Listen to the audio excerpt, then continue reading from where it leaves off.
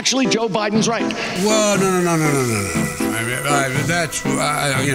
don't know about that. And this is where I agree with Tom. Close your eyes, everybody. Remember what you saw on television. It's about fear and loathing. It's always been about the abuse of power. African Americans, brown, black, women, men, gay, straight. We should make sure that we have no one going to jail for a drug offense. They go directly mandatory mandatory treatment, not prison. This guy got himself in trouble and begins saying that he couldn't disclose what he did. They came up with the internet. They came up with the whole idea of stealth technology and the rest.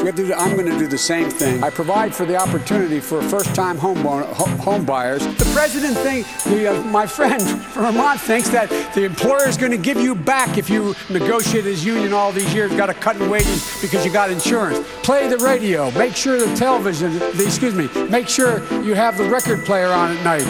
The phone. Make sure the kids hear words. They're not bad folks. Now, it's not a bad idea if you like it. I don't like it. And I think anyone who has a record should be let out of jail. Their record's expunged. It be completely zeroed out.